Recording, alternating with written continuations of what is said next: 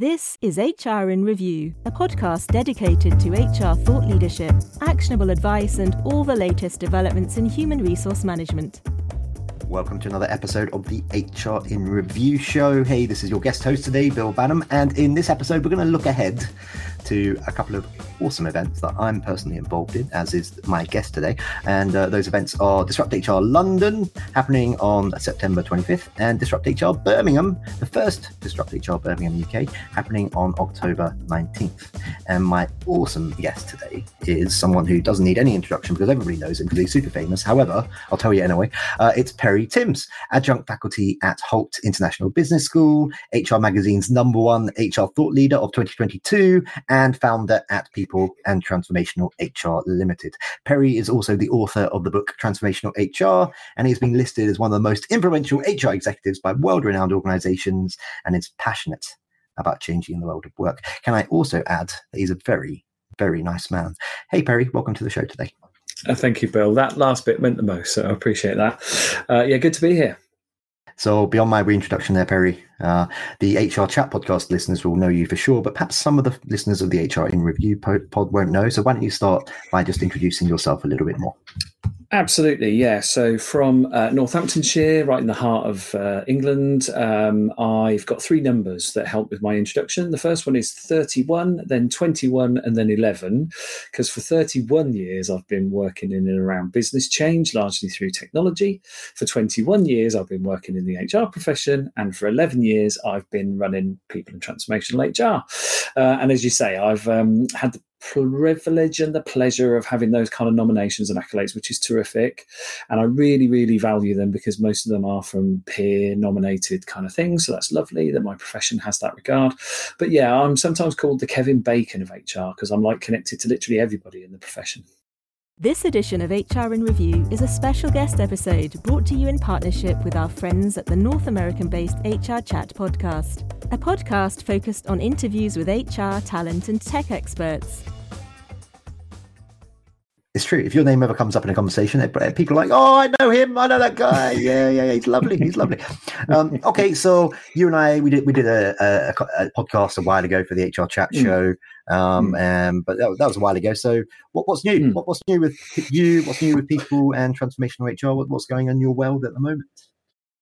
So a couple of accolades for the organisation, which have been nice. We took a review on something called Flexer, which tests how flexible you are as a workplace in terms of like location and hours and routines and so on. Now, we scored 96% on that, which is the top 5 ranking for that. So we're really, really pleased with that. And also this year, we were ranked in the top 50 inspiring workplaces for EMEA region, which again was a terrific thing for us to see and have. And this year, we are starting to think towards our 2024 B Corp recertification. So that's another important thing for us. As a business and the kind of things we're doing, I've devised a new operating model for HR, thinking, actually, do you know what? It kind of needs one for the kind of turbulent world that we're in. And so a lot of our activity is kind of linked to that. I'm writing pieces for it. I'm getting some keynotes about it, and I'm starting to introduce it into our consulting offer. So that's exciting. Where do I start with that? By the way, congratulations on everything you just said. On the inspirational workplaces piece, what does it take to be an inspirational leader? Yeah, you run a very successful organisation. You've got a bunch of people who love and respect you. What does it take to be an inspirational leader? I think there's something about the sort of the passion that you exude for what it is you stand for and believe possible in the world is translatable into everyday ways of working with others, as in the team and clients and partners and so on. So there's something about you literally do lead with that purpose and mission, and it's almost like that's quite an alluring prospect in itself because it changes the way you use language and the way you think about the world. But I think there's also that, it might sound a bit of a cliche, but you've got to remember that, there's a humility thing to this. Leaders as heroes is kind of not really what we're looking for now. We're looking for people who can create good mental frames of reference and vision and so on, but people see themselves in it and people feel part of it, and they're not in awe of you as an individual, but they are in awe of the thing you're trying to help people achieve. So I think it comes down to that. It's all about what you stand for and what you end up doing that people really rally to, not you as a charismatic individual. So So I'd say if you're an inspiring leader, it's not about you in charisma sense, it's you and the mission and the things you stand for. Why not subscribe to the premium version of HR in Review? You'll get ad-free content, early and extra episodes and more. Even better, although it's the premium edition, it's absolutely free. Sign up at hrreview.co.uk/podcast. Okay. I mean, I would counter that by saying I think sometimes there are just naturally charismatic, inspirational people who people do want to follow, Perry. But I follow up to that question. Then is it sometimes about culture fit as well? Then is it about finding those people who fit with the mission and they believe in the mission? Otherwise, the inspiration can't happen. Is that fair to say sometimes? I think there's something in that. There's a kind of belief system that we have. And when there's that alignment with individual beliefs and what you value in life and what the organization's there to create as value, that absolutely is a kind of symphonic thing. You're absolutely right. And fit's an interesting one, isn't it? Because I think we tend to think fit might mean that you've got to conform. Whereas I think what you're describing is actually, do you fit well with the mission, but actually you're different and you can add flavor and spice and all sorts of things to it. So I think that distinction of I connect with it, but I still can be me, and that kind of idioms of me, I think there's something nice in that. I would agree. Okay, let's now switch focus because I did introduce this episode today as being a bit of a preview of a couple of the DisruptHR events happening in the UK. That's London and the first Birmingham. I'm fortunate to be a co-organizer of both of those chapters, and you were kind enough to get involved with another Disrupt that I'm involved with, which is DisruptHR Norwich back in January. There you did a awesome 10-minute talk, but you followed the DisruptHR format, so still 15 seconds per slide, but there were just 40 slides instead of 20. The crowd went wild for you. They were throwing things at you, flowers and all the rest of it, saying, "Please don't leave Norfolk. We love you. Stay here." And you're also going to be speaking at DisruptHR London on 25th, and you're going to be doing another 10-minute talk there. The focus of that talk, I believe, is the accelerant of a new work order. And you're going to be speaking at DisruptHR Birmingham on the 19th. I'm not quite sure what your talk is there yet, actually, but you'll reveal that in a second. Firstly, why Disrupt, Perry? What is it about that brand and that format that appeals to you? I think in today's information deluge, I think that format of short and really punchy, powerful, and almost a bit ranty, I think is quite nice for people to have. It is literally like the sort of short comedy skits you get at the Edinburgh Fringe Festival, that kind of thing. It's absorbable, it's powerful, but it isn't drawn out and kind of doesn't have a moment to be dull, right? So I think as an entertainment element, it's terrific. But I think what it does is it gives people a chance to kind of just sit with that after the event, go, I heard lots of talks, there were lots of things, I've picked this up. So I think we assemble a kind of a plan of action after it based on a number of inspiring insights. So I like that because it's just so rich and diverse. People talk about so many different things on a DisruptHR night that you get the spectrum and more of what you would probably spend a year trawling around conferences of other denominations trying to find. So it's that punchiness, accessibility, and just the fact that it sits with you for a long time afterwards. That's what I love about them. Can I just add as well, listeners, that we donated the profits from the ticket sales from Norwich to a local charity. We had offered to pay for Perry's travel to come up and join us at Norwich. Because this is just a sign of who he is. He said, I don't want to put that towards the donation as well. So I want to recognise you and thank you and appreciate you on this show today. Thank you. So your sessions at London and at Birmingham. You're going to do a 10-minute session at the London event and a 5-minute session at the Birmingham event. Can you take a few minutes now and tease our listeners with what we'll learn? So the London one's great because it's a 10-minute blast. So some people might think, well, you're mad to do just a normal 5-minute one because it's really difficult and intense. Is 10 minutes even doubly intense? It kind of is in a way. However, what I'm having the privilege of being able to do is unpack what I think is a new work order. I think if we look at the way that the post-COVID sort of reactions and, people with return to office mandates and flexibility and well-being and stress and all sorts of things going on. It's calling us to think about work differently, to recalibrate it, to set it differently. And I think I'd like to call that a new work order rather than, a new normal, because I don't think there's anything such as normal anymore, right? And I think people are going, well, who drives that? And the answer for me is the HR and people profession, because it sits in such a position of vantage, of tentacles, of influence, of kind of signposts and signals, that I think it's got the opportunity to bring it all together, to do some great design, to start listening to people, to involve in them and engage in them. So all the things that we know about, like engagement, learning and so on, all sit within HR, and we need all of those things with a new work order. So that's what I'm urging people to think there is, HR, don't underpower yourself, really turbocharge into this and give it some welly. So I think that's what I'll be leaving people with on that one. And Birmingham is slightly different.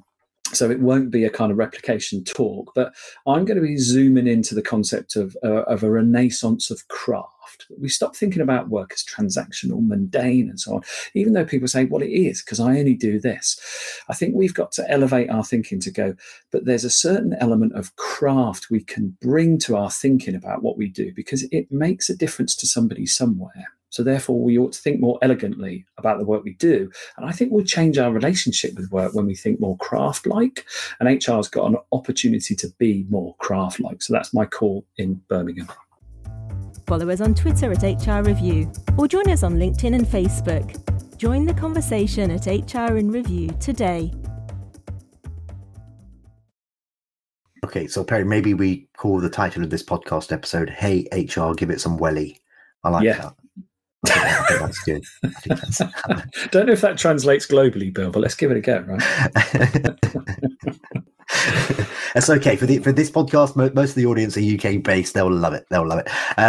Okay, so AI is a thing that everybody talks about now. AI is suddenly in the public consciousness. It's not a new technology by any means. However, 2023 has been the year that people have kind of got it. Maybe the release of the Bing AI generative tools and ChatGPT and similar have really helped to push that, I think. In your opinion, why is AI suddenly in that public consciousness, and how is it changing HR functions today? Why is this such a pivotal year for AI in the workplace, in our consciousness? Tell us more. Exactly that. So, you frame it really nicely, because you talk about the fact that it's been around for a while, but it's kind of burst onto the scene. And there's a phrase that talks about things that happen very gradually and then all of a sudden. I think that's what's happened with the launch of ChatGPT and Bing AI, as you say. Now, up to recently, I think people were talking about algorithmic work being replaced by automated scripts, and people thought, that feels like a long way away. And now all of a sudden, we have this natural language processing interface that understands if we don't quite frame something right or put search criteria in that's absolute, it comes back with a response and gives us something like, oh, actually, wow, it knew what I meant. So I think that has given us a sense of this is really different, because I'm interacting with a technology kind of entity in such a different way. And I've seen the recruitment community, I suppose, adapt and adopt this really quickly, because they thought, I know what I can do here. I can say, here's a job role, here's the capabilities, here's somebody's CV, tell me how these match really well. And it's come back with pretty good responses to that suddenly people have gone, wow, heavy lifting, outsourced. There are still some caveats, right? That it can still show bias. It can still pick up things that aren't necessarily what you wanted it to pick up on and report back on. I've used it for a couple of things and had to go back and correct it and say, no, that's not right because of this. And it's going, oh yeah, you're right. So I'm kind of thinking, well, in a way that's good, because it shows that we still have relevance and that the machines won't take over, right? There's definitely that. But the fact that we can now think, I just want to, draft an email to go out to people to tell them this, can you do it? And and boof, it does it. Or I want to write a line of code for this. What do I need to do? I mean, that's incredible as a resource to have that at your disposal. And I remember a talk that somebody from Google made when they were introducing this concept, and they talked about moving from strings to things. So strings of text to things that the program recognizes.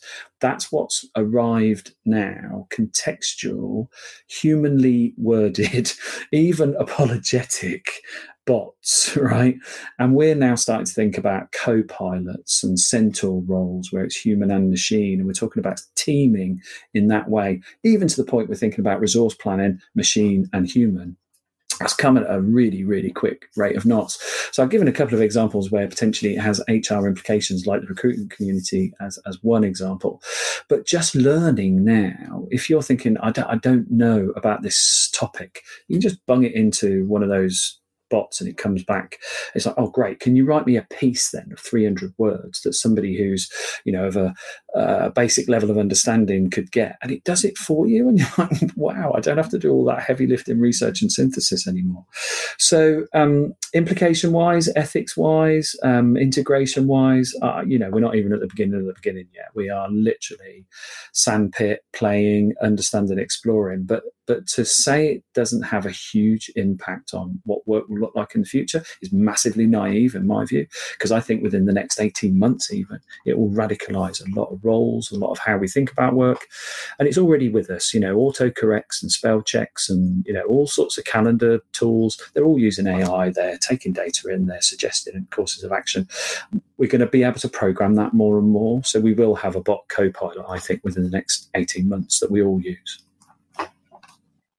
So another event that I'm involved with in the month of October is we're doing a first AI summit in Norwich before DisruptHR Norwich in the evening. And the guy that I'm doing it with, Giancarlo, I'll just do a shout out to you, Giancarlo. He said, Bill, this is going to sell out and we can get hundreds and hundreds and hundreds of people. And I said, I don't know, man. It's the first one. Go steady. Let's keep it the same venue that we're doing the Disrupt, which has a capacity of about 120. Perry, within the first 2 weeks, it was sold out. Easy peasy. We probably could have got 500 plus people to this event. People are desperate to understand how it's going to impact their personal lives and their work lives and how to get ahead of it. Totally right. Anyway, I've got a couple of questions for you now, which we ask of all of our guests on this particular trip. Okay, so maybe you might repeat a little bit of what you said elsewhere. That's okay, because we cut them up and we use them in clip shows and elsewhere. The first of those two questions is, Perry, if you could pass on one crucial lesson in your career, something that you've learned in your career in 1 minute or less, what would be your top tip for HR pros and leaders? Right. There was a mantra in the HR profession in that we have to talk the language of business, right? That was prevalent for quite some time. But I think that's a misdirection. I think the thing I've learned the most is you've got to talk the language of humans in the business context, because I think our representation of almost like quantum forces that aren't defined by mechanistic business measures, language and assessments are such a thin part of what makes a difference in the world of work. Knowing humans and the psychology of us and the kind of foibles of us, but being able to put them in a business context, that's where the real power is. That would be my advice. The language of humans in business. Love it. And it was under 60 seconds. Perfect. Great. Okay, next one. Take your time, because it's quite a big question. What is the single biggest change that you think will happen in HR and in leadership over the next 5 to 10 years? I think we're starting to see some signals from the future on this one, Bill. So the biggest change I think that will happen is the realization in the leadership community in business of all sizes, denominations, sectors, and so on, that actually it is about people. People really matter. I mean, I think we hear already that some CEO's biggest headache, nightmare, keeps them up at night, whatever, is talent. Have I got the right talent? Can I keep it? Is it deployed well? And that's now starting to become, who do I go to for that? Well, like the HR teams and so on. So I think those all roads leading to are now starting to interweave a bit. So my sense is that the biggest change we'll see is that we become the go-to place, not the exec board necessarily, but the HR team is given the most challenging but also high-value demands, projects and opportunities, and it doesn't shy away from them like maybe it has done before or get railroaded by ops leaders or tech leaders. It goes, I'm ready for this. I know what to do with this. I'll need some help, but I can lead this charge. So I think we'll go from being subservient to actually being the vanguard of the next wave of change that I think we'll see work given a bigger shot in the arm for what it should be doing, which is helping people live quality lives. That is beautiful. You are a wordsmith. And just finally for today, Perry, how can folks learn more about and connect with you? So if you do a search in YouTube, you'll see some of my talks and stuff like that. Obviously, there's the book that you mentioned earlier, Transformational HR. That's available from Kogan Page, as is the Energized Workplace, the other one that I've written. And of course, I'm all on LinkedIn because it's still the most adult social network there is. The other ones tend to have fallen by the wayside a little bit, but I am on X/Twitter and Threads, but I'm just not as active as I was. LinkedIn's the place where I try and make sense of the business world and engage with like-minded people. So find me there if you can. And knowing Perry as I do now, he will accept your messages and your collection requests. And if Steve Brown is the nicest guy in HR in North America, Perry Timms is probably the nicest guy in HR in the UK, I'd say. Perry, that just for our audio listeners today, you can't see, but Perry just gave me a lovely heart sign. Perry, that just leaves me to say for today, thank you very much for being my guest. Bill, always a pleasure. Thanks very much. The HR in Review podcast is brought to you by hrreview.co.uk. hrreview.co.uk is a website dedicated to human resources and related professionals. News items are posted daily together with analysis looking in depth at topical HR issues. You can sign up for our range of specialist newsletters at hrreview.co.uk/sign-up and follow us on Twitter at hrreview or join us on LinkedIn and Facebook. Thank you for listening.